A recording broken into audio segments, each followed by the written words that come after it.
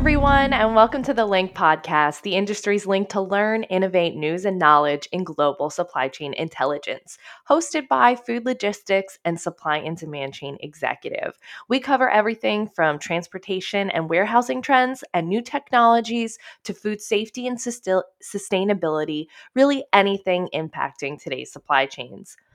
My name is Brielle Jekyll, the managing editor here, and today I'm talking with Kristen Toth, who is the president and chief operating officer of Furnish, an online furniture retailer that operates with a unique retail strategy that's fully immersed in the direct to consumer world. She gives us an inside look at what the D2C logistics experience is like and how reverse logistics is handled. So let's link into that conversation now.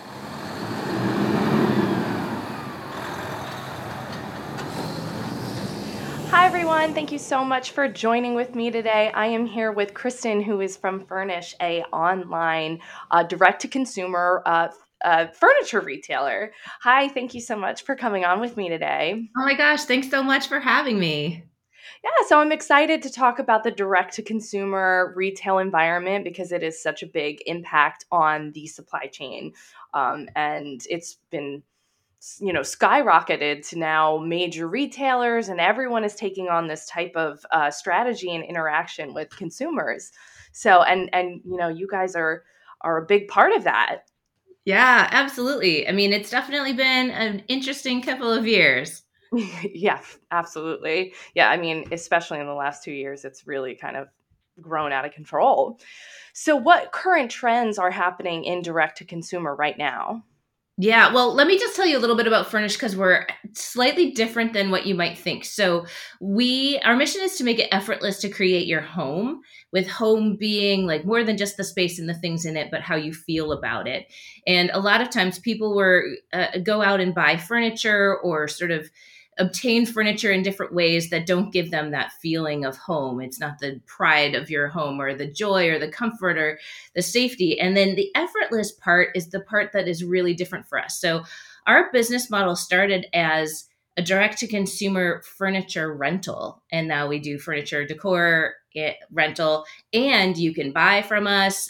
You can actually start renting and decide that you want to buy from us. And so that has sort of helped us because it's relevant to how we think about our supply chain. Because the cool thing is that we have to buy to support growth and the people that are buying from us. But we also have this sort of circular part of our business where when a customer is moving on from needing the furniture or the decor or whatever it is for whatever it was serving in their life, whether it was a temporary situation, whether it was just like their life is changing, they have new roommates, they have a new partner, they have a new place where this thing doesn't fit in, we can just go and pick it up, bring it back to our facilities. And we've built a kind of subject matter expertise in refurbishing and cleaning furniture so that it gets to be like new again and we can give it another life. So it doesn't end up in the landfill.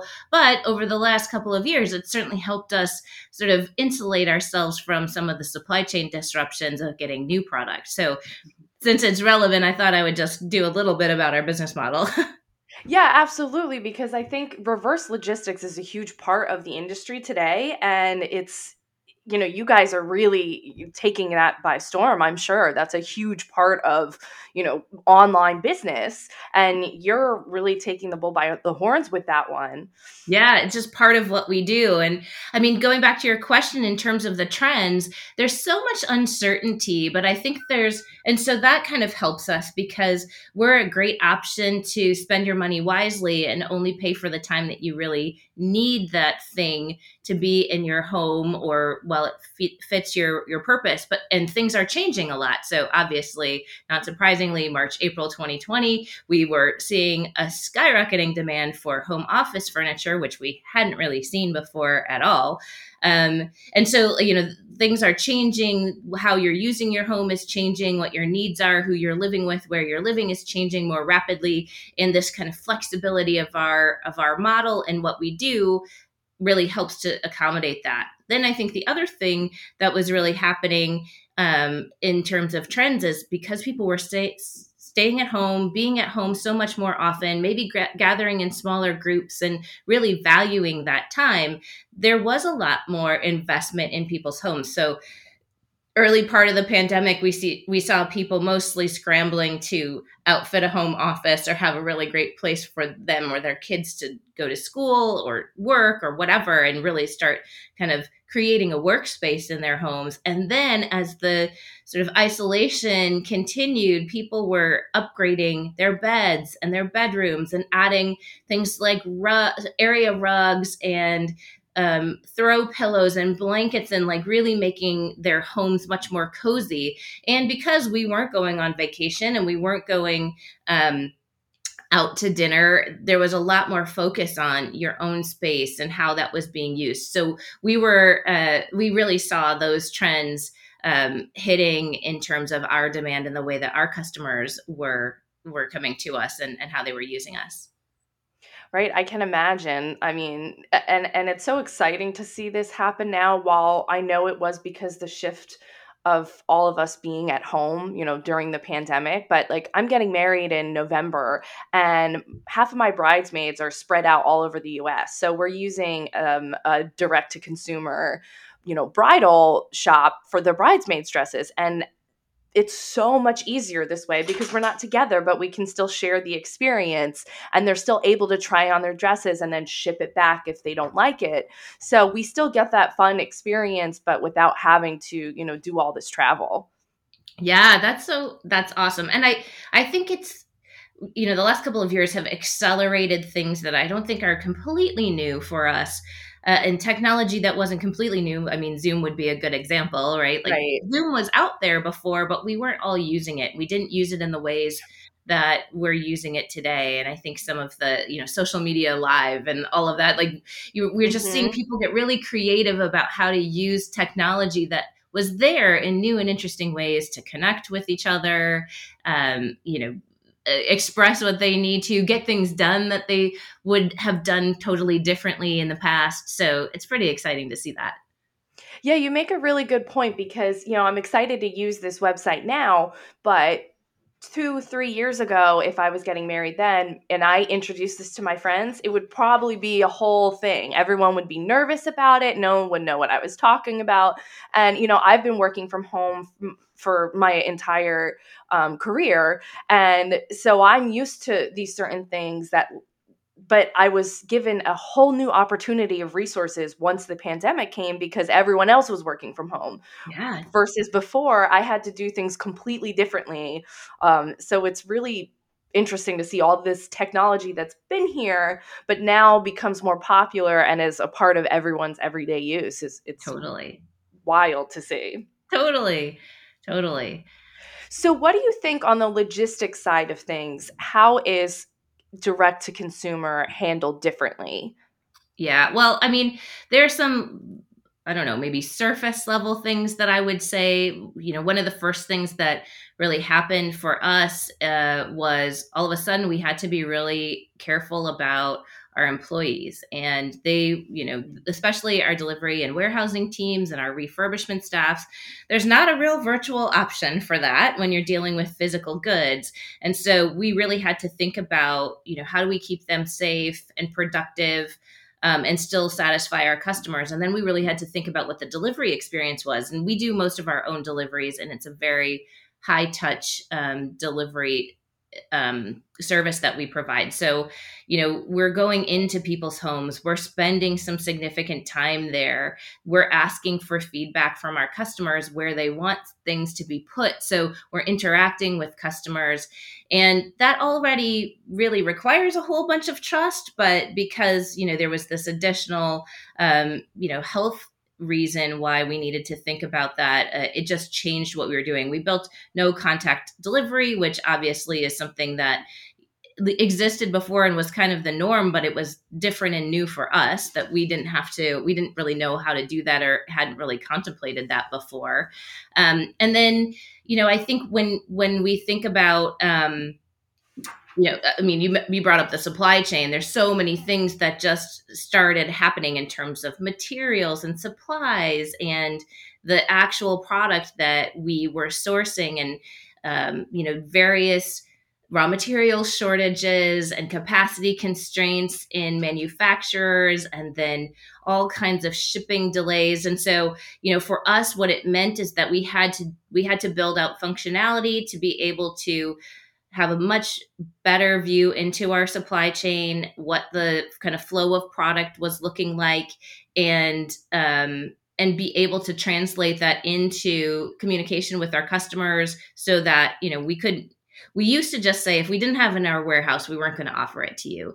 But the change has been, now there are these lead times and everybody is experiencing it. So it's much more normal in furniture, especially, but everywhere, to be able to sort of order an item that's on back order, so to speak. But we didn't have that, right? So we had to do a lot of work um, to outfit and instrument our supply chain so we could understand a little bit more about where was the product, when did we think it was going to be able to be in our warehouse, and then translate that into a promise that we could make to our customers. So that was a whole big difference in terms of the customer experience. I think what is really great about how we approached it is we were always really operating on more of a just-in-time inventory model, and a lot of people were saying, well, that just doesn't work anymore, like reference the pandemic and all of the supply chain disruptions. But I think for us, it's still how we're operating, but it's forced us to take the conversations we were already having and having to have with our suppliers to understand their value chains and how they do things, so that we could give them the information when they needed it, how they needed it to support us. And it forced us to sort of go deeper and deeper with them to plan out further, share updates, and just be very creative and collaborative in how we sort of problem solved any of the sort of supply issues that we might have been having. Do you think, a pandemic aside, that that's really important for you to do things kind of differently and, follow that kind of pathway because of the direct to consumer, or just because you like that way of doing things? I think that it's absolutely critical. I mean, as a startup, we definitely are very aware of where our cash is going, because it's such a constrained resource for us. And so it's always forced us to really think about, how much and what are we buying, because we don't have a lot of extra to be able to hold a lot more or make big mistakes on what we're buying. And so I think that has been that sort of like scarcity. It has like driven us to be very creative and very collaborative. And we've had amazing relationships with all of our vendors, and they've just become big partners to us even early on. So we were sort of committed to that. It just forced us to go further and longer term and deeper with our vendors a little bit faster than we probably would have otherwise. It's maybe a little bit like the technology conversation we were having earlier, where it's like we were kind of already doing it, but we had to do it more and in different ways, and really get creative about different ways we could, solve a temporary issue, or ways that we could find alternative sources or different products that would meet our customers' needs. So we talked about reverse logistics a little bit before, and how, you started out as a rental company, which is, half of the business is reverse logistics. But can you go into a little bit of detail of how that actually works? I mean, it must be so difficult with items so large. It's certainly it's certainly challenging, but I think the the last couple of companies that I've worked with have both had a big play in reverse logistics. And for us, we didn't really think about reverse logistics that much differently than forward logistics. And there's a couple things to that. Like, number one, we were pretty local. So our delivery radius, or our service radius, in both cases were, a 50-mile radius, a 70-mile radius. And so we really were like focused on a geographic area. So that really helps, because then you can create services that are hypersensitive and service that area. And I think the second thing is that it was just always with us. It wasn't an afterthought. It was like, of course, we're going to have to do this. And so when we plan all of our logistics, there are just, we call them trips, or other places we call them stops.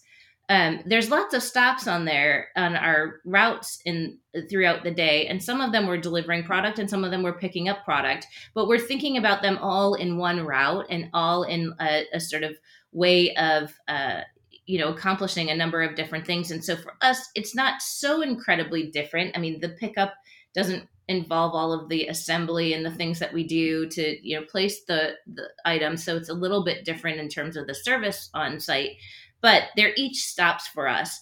The biggest issue for us is to make sure that we don't fill up a truck in the morning when it's coming from the warehouse and then go try to pick up more stuff right in the beginning of the day. But other than that, these are just sort of like the to-do list, and we just make it part of what we do from the get-go. So for us, it's not really an exception like it is for a lot of more e-commerce related folks. And there's some great solutions out there if a direct to consumer or more e-commerce sort of nationwide company wanted to get some help with reverse logistics, and there's a lot of businesses that have grown out of that necessity, and the fact that that really is an exception. Whereas for us, most of the time we're getting our stuff back eventually, and so that was sort of built into our process from the get-go. So we're coming up on our time here, but what do you think in terms of direct to consumer as a whole? What do you think the future holds?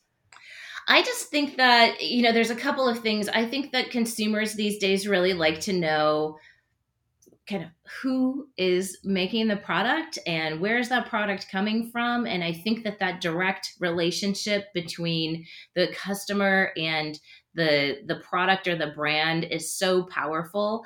And I think it just gives a ton of opportunity for brands to really create the experience and the full brand that they're looking for, because there are not a lot of intermediaries in between their customers and them. So I love that about direct to consumer and where we're going.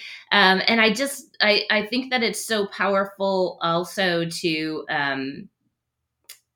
just be able to, well, I mean, it's the sort of like reverse part of that is like, what is that feedback loop that comes from customers back to the company, so that they can continue to evolve their products and their services based on the feedback from their consumers, and really get like those direct cues from their consumers about what they want next or how things are changing, and without a lot of sort of intermediaries in the way, that communication, if you're really listening and looking for it, can be so powerful. And so I'm excited about that.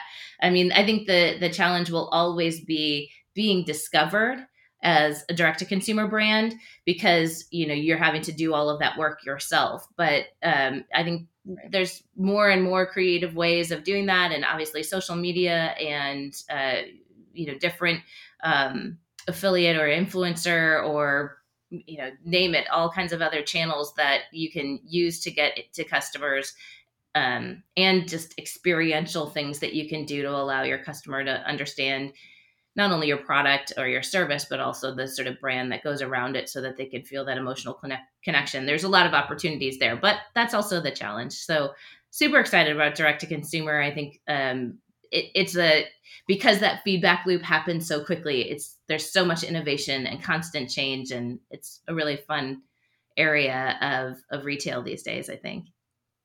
Yeah, I absolutely agree. I think the future of the supply chain and retail in general it is for sure going to be visibility and that two-way communication in real time. Totally. Yeah.